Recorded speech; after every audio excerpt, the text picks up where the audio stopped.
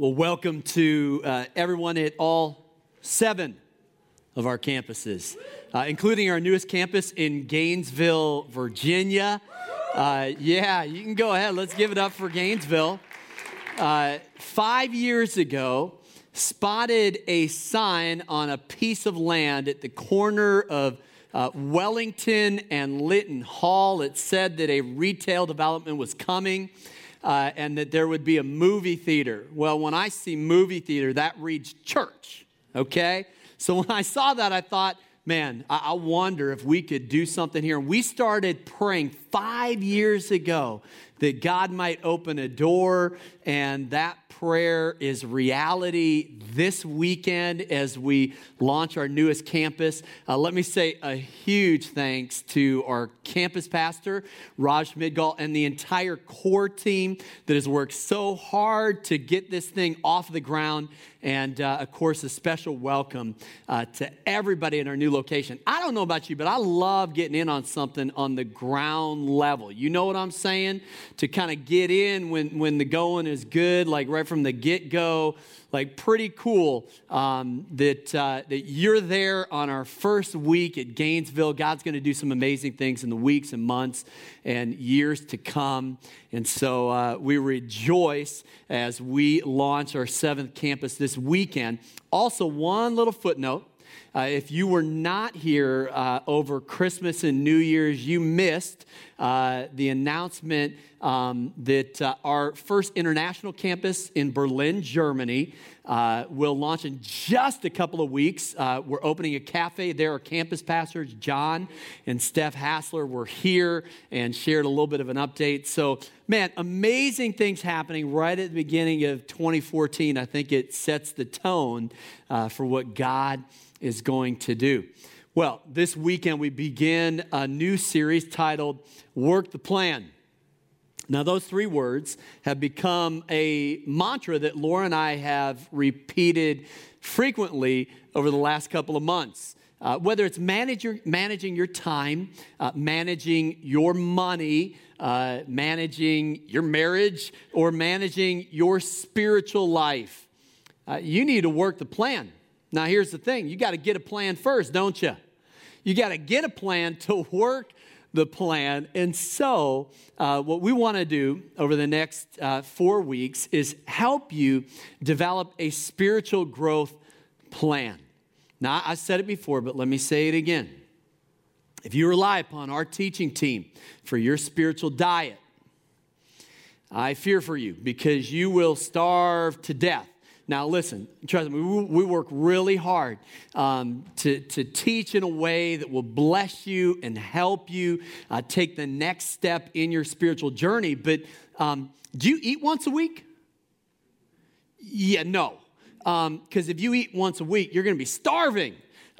Spiritually, we don't eat once a week. Listen, it's about practicing the spiritual disciplines day in and day out. And so over the next month, we want to help you get a spiritual growth plan, but really we want to do more than that. Now, we'll certainly talk about some spiritual disciplines like prayer, like studying scripture, like fasting or journaling. But you know what? We also want to talk about diet and exercise. Your body is a temple of the Holy Spirit. You know what? I've learned that the more disciplined I am with my physical health, the more disciplined I am with my spiritual health.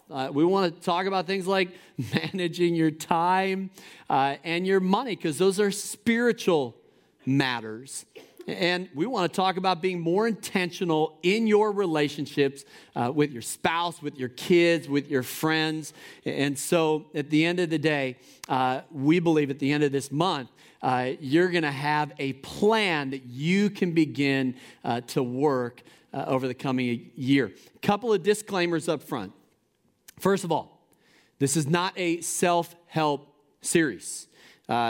You're going to need God's help to make some of the changes that you need to make to do some of the things that God's going to put in your heart to do.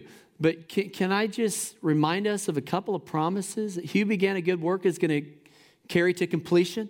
And so what God puts in your heart at the beginning of this series, I believe He's going to work out over the coming year.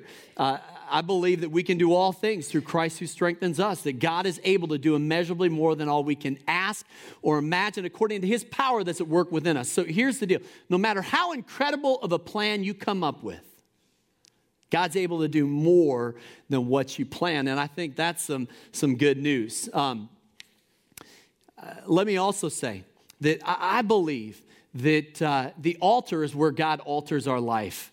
Call me old-fashioned. But I think what you got to do is you got to hit your knees.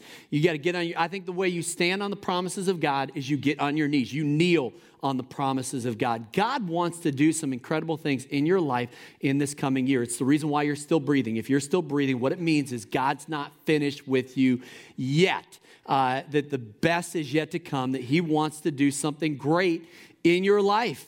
But I think you've got to kneel on his promise. And so let me just say up front, I believe what the Bible says in James 4, that God opposes the proud, but gives grace to the humble. And so if you'll humble yourself during this series and say, God, here I am, with all of my failures, all the mistakes I've made, the challenges in my life, some of the addictions I'm battling, God, all of those things, would you come and help me? If you humble yourself, God is going to help you do what he puts in your heart. One other disclaimer, you'll never have a perfect plan. We don't pretend to suggest that by the end of this series, you're going to have a foolproof plan that cannot fail. I wish that was the case. But the reality is, you're going to get out of this series what you put into it. And everybody's plan is going to look a little bit different. Why? Because each of us is absolutely unique. And so here's what I want to caution against. I want to caution against feeling like you have to have a perfect plan before you begin to execute it. Okay, number of years ago, as we were preparing to become a multi-site church, we went to a gathering of other churches like ours that have multiple locations. And the event organizers brought in someone to speak to us who was not in church world, so to speak. In fact, was the former CFO of Pizza Hut. And this former CFO of Pizza Hut said something that I think of every time I eat their pizza. He said, I'd rather have an 80% plan 100% executed than a 100% plan 80% executed. And so maybe I can suggest the 80% rule. If you're a perfectionist like me, you're going to have a tendency to wait until you have a perfect plan, and that plan will never happen because it will never be perfect.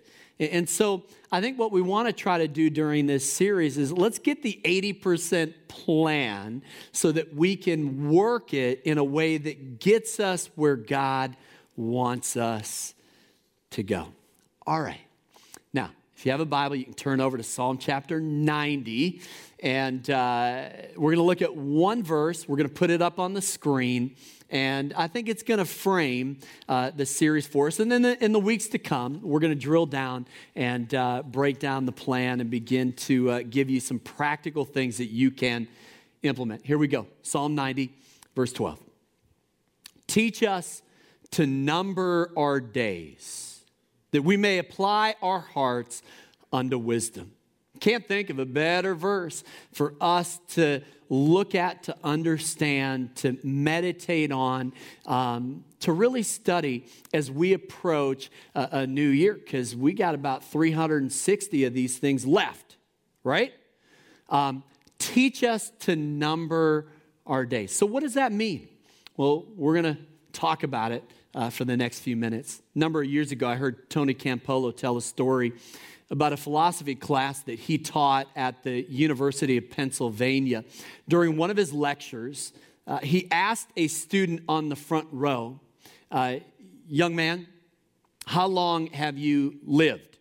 Now, this student in his class was a little confused because it seemed like a strange question. Like, are you asking me how old I am? Because that's what it sounds like. And so he simply said 23 years.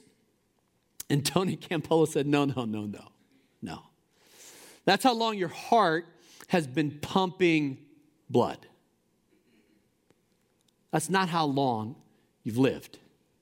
And then he told a story. He said about his first visit to the Empire State Building in 1944. Now, in 1944, the Empire State Building was the tallest building in the world. Tony Campolo was 9 years old.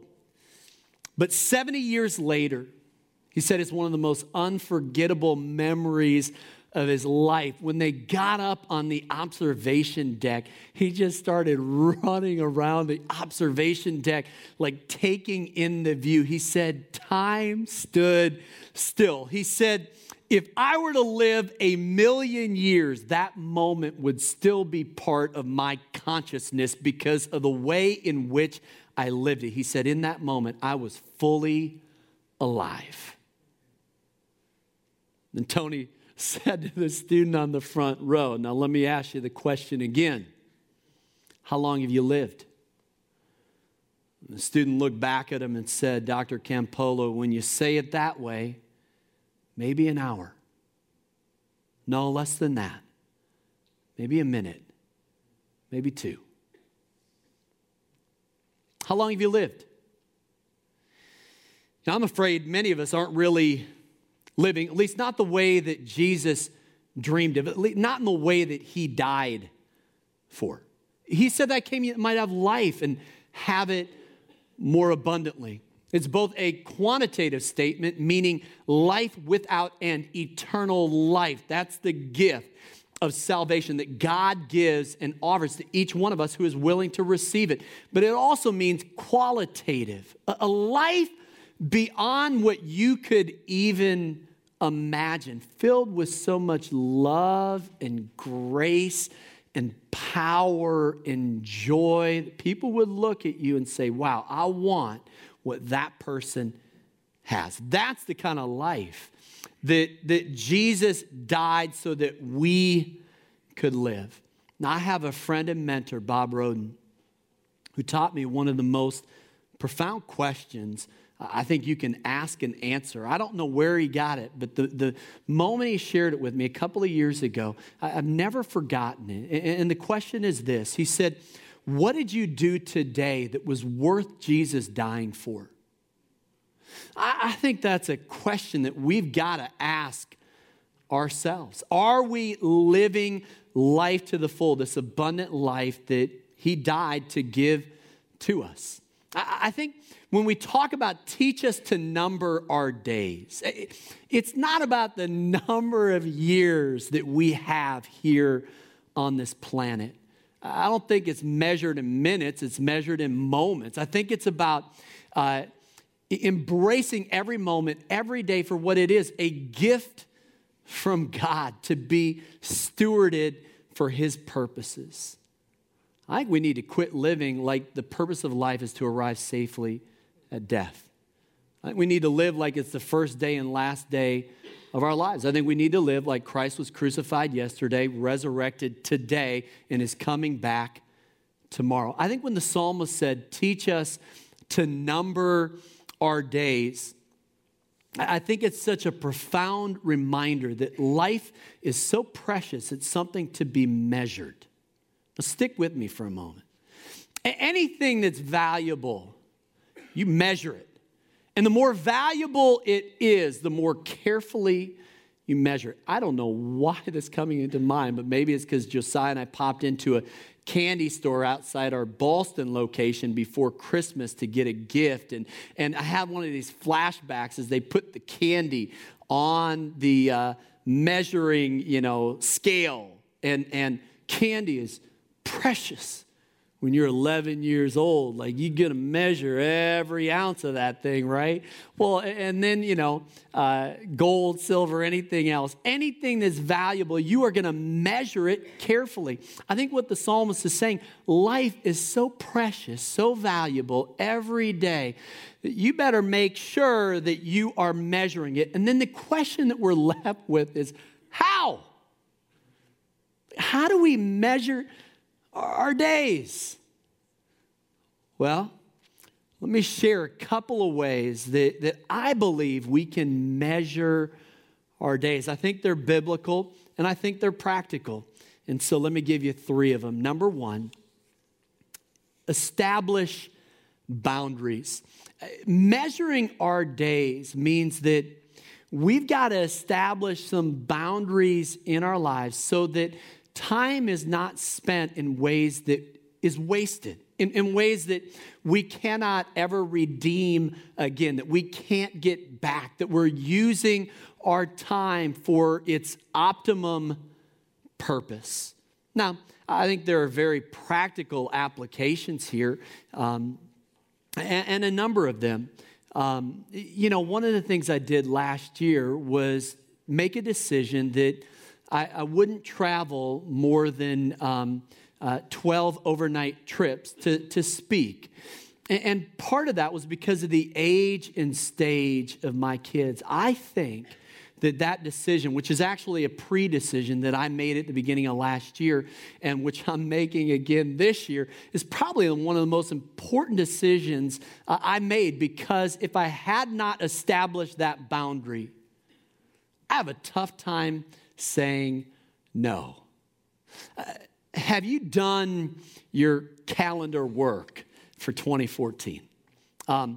One of the things that Laura and I do every December, but just because it's January doesn't mean it's too late, okay, is we get away for a couple of days. Now, that's not easy to do. That takes time and takes a little bit of money, takes some effort. How are the kids going to, are they going to be okay? But it's so important to us to find 2 days so that we can work the plan both in terms of budget and calendar.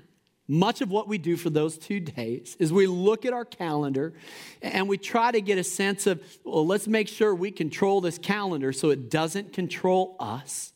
And we do things like work out when our family is going to go on vacation. Now, that may not seem like a hugely significant or spiritual or important thing, but I think you owe it to yourself and you owe it to everybody that you work with to use all of your vacation days.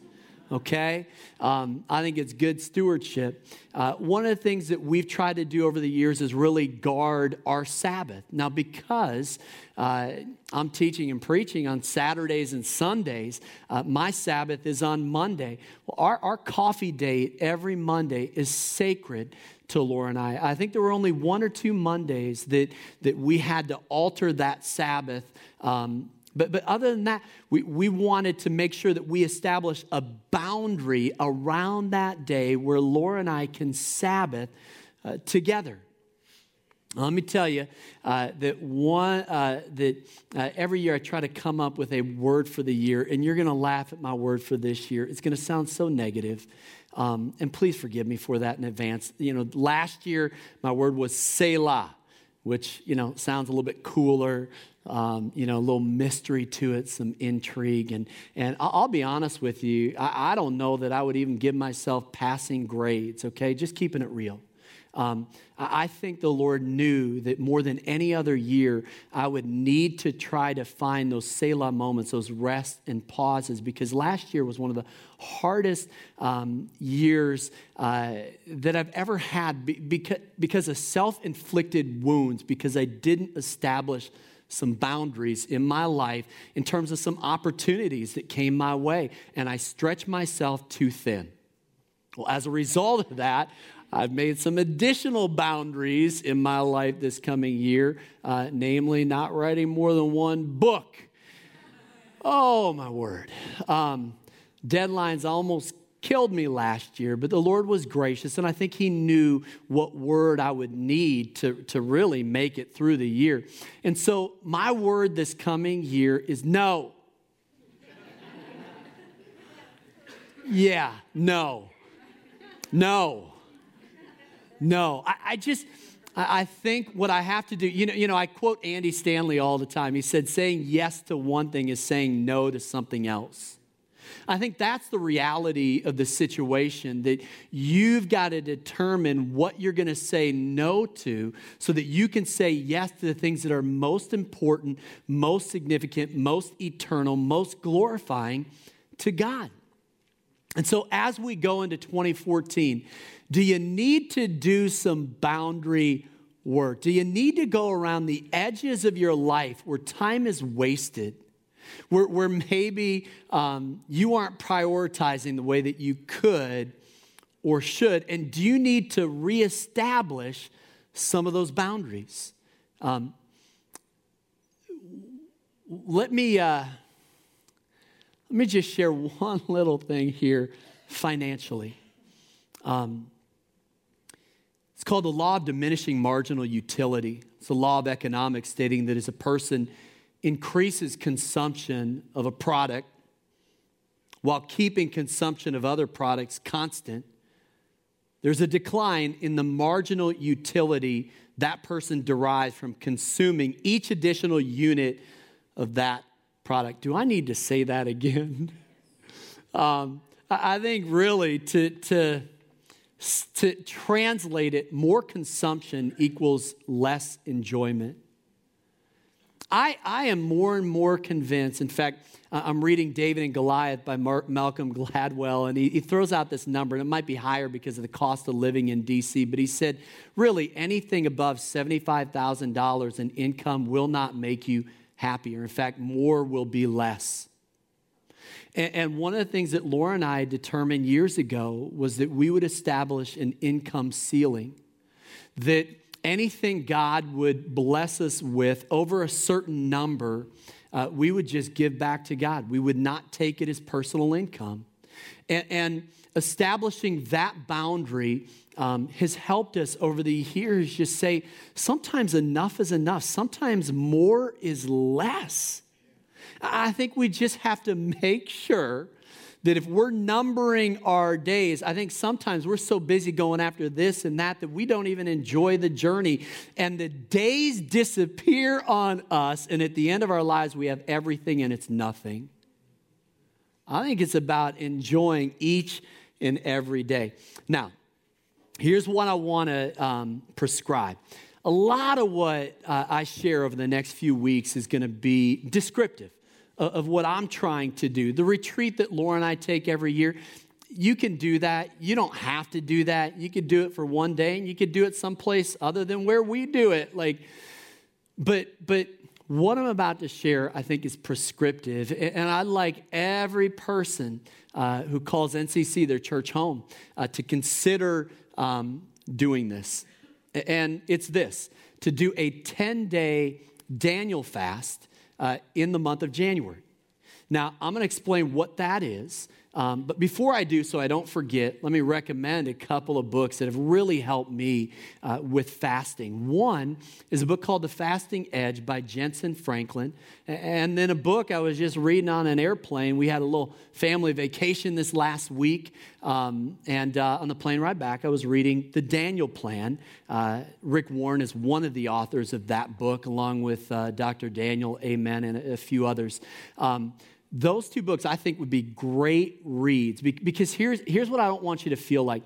Feel like, well, we already passed January 1st. It's too late to make any changes or any big decisions or work the plan. No, what I want to suggest is why don't we approach this series so that by the end of January, and especially during a 10-day season of fasting, we're able to really discern what it is that God might want to do in our hearts and lives this coming year. I'm going to let you in on a little secret. I used to set resolutions. I right up until the last minute, because if it wasn't by midnight, on December 31st, it was null and void. It was disqualified. I have stopped doing that years ago because what I need is those 10 days of prayer and fasting to really hear the voice of God, to make sure that I'm not making some resolution that is just some idea on a whim. And so I want to propose a 10-day Daniel fast. Now, by Daniel fast, it's a fruit and vegetable fast, but the truth is it could really be whatever you want it to be. It could be water and bread. It could be a liquid fast. It could be fasting from sun up to sundown, but I'm going to do a fruit and vegetable fast. Now why? Because I know of nothing that will help me and prepare me for what God wants to do in my life. Because my guess is this: you have some things this year that you need to say no to. Now, I talked about this last summer, that we have 643 muscles in our body, but there's one more that I think is the most important muscle. It's the no muscle. It's a muscle you exercise when you say no to something. And the question is, how do you exercise that muscle? Because how many of you are back in the gym routine beginning of January? You're going for it. You're back at the gym. That's awesome. And we'll talk more about that. Well, you know how to work out your body, right? You hop on the elliptical, or at home, you pull out the shake weight. You know, if you want to work out the quads, like, you need to ride the bike or do some squats. If, do some curls if you're going to work out your bicep, or a bench press if, you're working out those muscles, whatever. But how do you work out the no muscle? And I'll tell you, it's simple. Fasting. Fasting is the spiritual discipline whereby you exercise your ability to say no to things. Why? Because if you can say no to food, you can say no to about anything. And so you cultivate that discipline in your life, and it will help you cultivate discipline in other areas of your life. And so we'll talk more about it. I'm going to do that Daniel fast the last 10 days of the month, actually, because I want to ramp up during this series and make sure that I'm ready to kind of hit my stride those last 10 days. You can choose any 10 days you want, but that's the challenge that's on the table. All right, let me talk about second idea. Count your blessings. How do you number your days? Well, I think that what I'm about to share is so obvious, but so under-practiced, but so important that it could change the game for you. This is a biblical command. Psalm 103, count your blessings. And then someone wrote a song about it, count your blessings, name them one by one, right? By the way, I think that this is the hardest command in the Bible. Why? Because you can't count that high. You can't count your blessings. If you really stop and you were to nuance every blessing of God every day, you would have no time left over for anything else, and you would scratch the surface.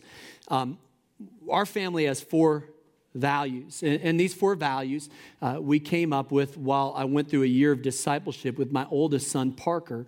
And those 4 values are this: gratitude, humility, generosity, and courage.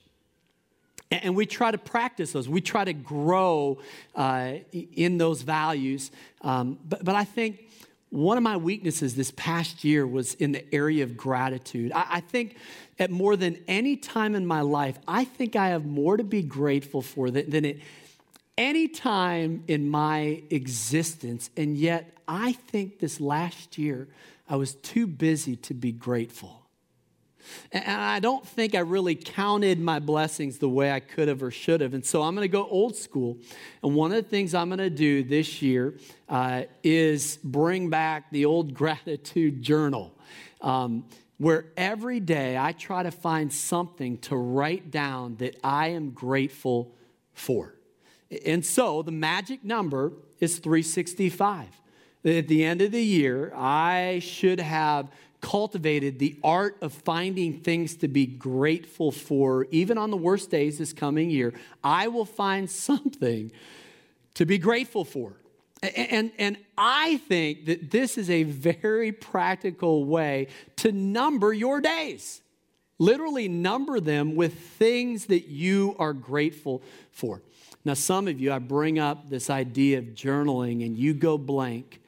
Last time you journaled was for an English class, and you got a D, and it's a bad memory for you.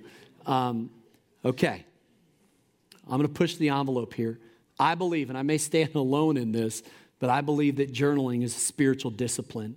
I'm not saying it's on par with prayer or studying Scripture, but it's up there. I mean, 2 Corinthians 10:5 says, take every thought captive and make it obedient to Christ. Now, you tell me, how are you going to do that? Well, I'll tell you how I do it. I write things down. Why? Because the shortest memory is longer than the longest pencil. If I don't write something down, it is lost forever. When I go back and I look at some of the gratitude journals that I kept years ago, it's amazing how often a smile ends up on my face or a chuckle or some moment that I would have never, ever remembered that. But because I wrote it down, because I took it captive, it's something that then is in my spirit. See, we hear that verse and we think, take every thought captive and make it obedient to Christ. We interpret it in negative terms, that take sinful thoughts captive and make them obedient to Christ by getting them out of your mind. Okay, but that's only half the battle. The other half is to take positive thoughts.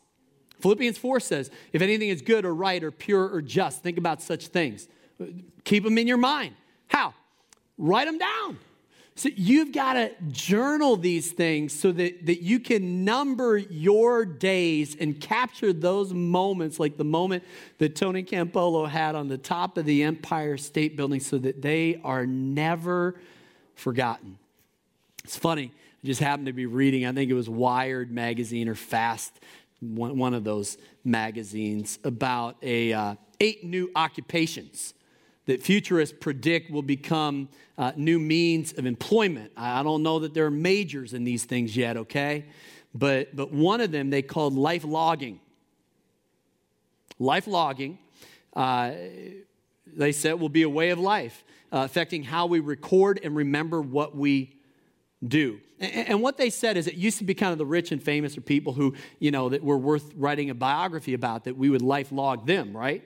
But now what they're suggesting is everybody wants a life log.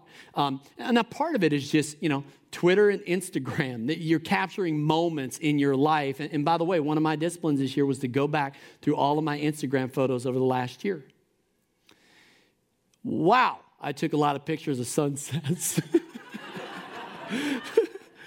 But some of those pictures brought back some of those moments to me. Do you know that you know this because you live here, but there's a stenographer who literally captures every word that's spoken by the President of the United States. So his life is logged, if you will. I think journaling, I laugh future occupation. No, this is an ancient spiritual discipline. Life logging. What you're doing is you're logging your days so that you can remember those moments. See, because the problem is we tend to remember what we should forget and forget what we should remember. And so, count your blessings. All right, number 3, put together a life plan. And wow, that sounds like, oh my goodness. All right, I wasn't overwhelmed until here, this moment. And we'll talk more about this. Don't go out and feel like this needs to be done by 8 a.m. tomorrow morning, okay? But I want to push us a little bit. A few weeks ago, I did a chapel for an NFL team that was here playing playing the Ravens. And I've done chapel for them a number of times, and it's funny because they, you have until 8:30, and if you go after 8:30, coach might have the defensive ends come after you. You've got to end on time. Why? Because they go into their meetings with the offense, defense, and special team units. Now, what are they doing? They're going over their game plan. Now, it's a game plan that began the moment after their last game ended, when the coach started watching film of the team that they were going to play. Now, good coach, they're going to burn the candle at both ends. They're watching film morning, noon, and night. And then when the players come back to practice, they're implementing their schemes. And then some teams are even scripting the first several plays in the game, and they're looking to leverage their strengths and expose the weaknesses of their opponent. And I thought to myself, this is so weird, but as I walked out that night, in part because I love football, I thought to myself, okay, they spend more time and energy in 1 week game planning one game than most of us game plan our entire lives. I thought to myself, this is crazy. Because most of us just live our lives by accident. Like we let things happen. Listen, the best way to predict the future is to plan it.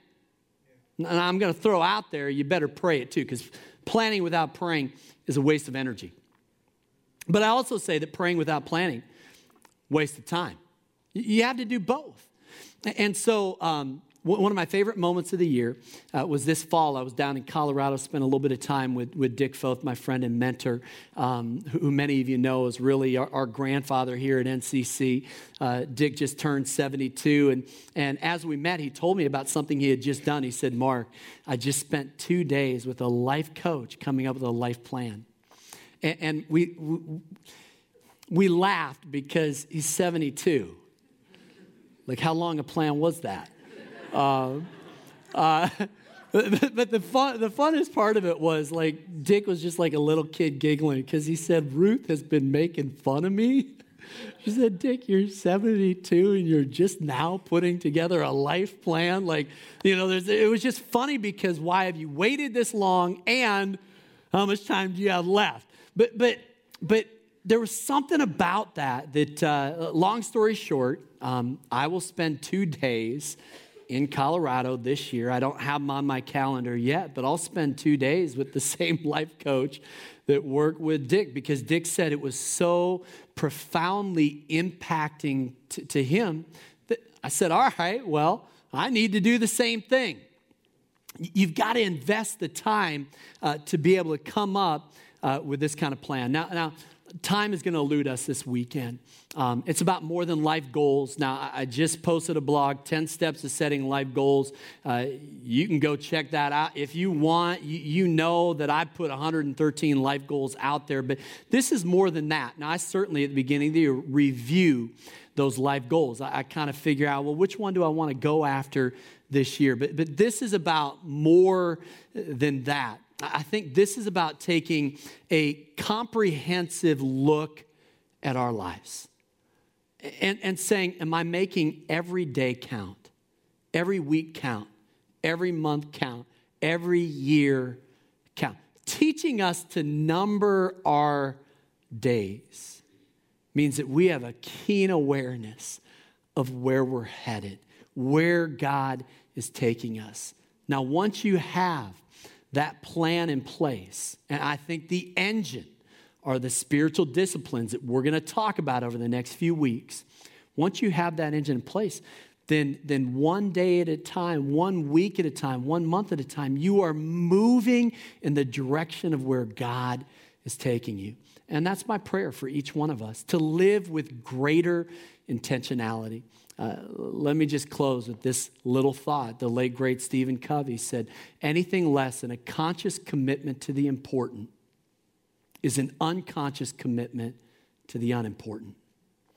Teach us to number our days. Could that be our prayer over the next month to say, God, we want to live our lives, not for selfish purposes, but to bring glory to your name, but we want to live our lives in a way that was worth you dying for, to live lives of abundance, to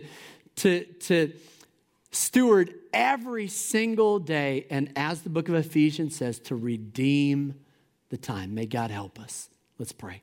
Lord, help us as we not just hear your word, but put it into practice. God, I pray that you would help us to establish boundaries in our lives that have maybe been moved, maybe priorities, maybe even boundaries of righteousness in our life that have been moved, that are compromising what we know to be right and true. Or Lord, boundaries financially or relationally God, I pray that you would help us to establish boundaries in a way that would maximize this gift of time that you've given to us.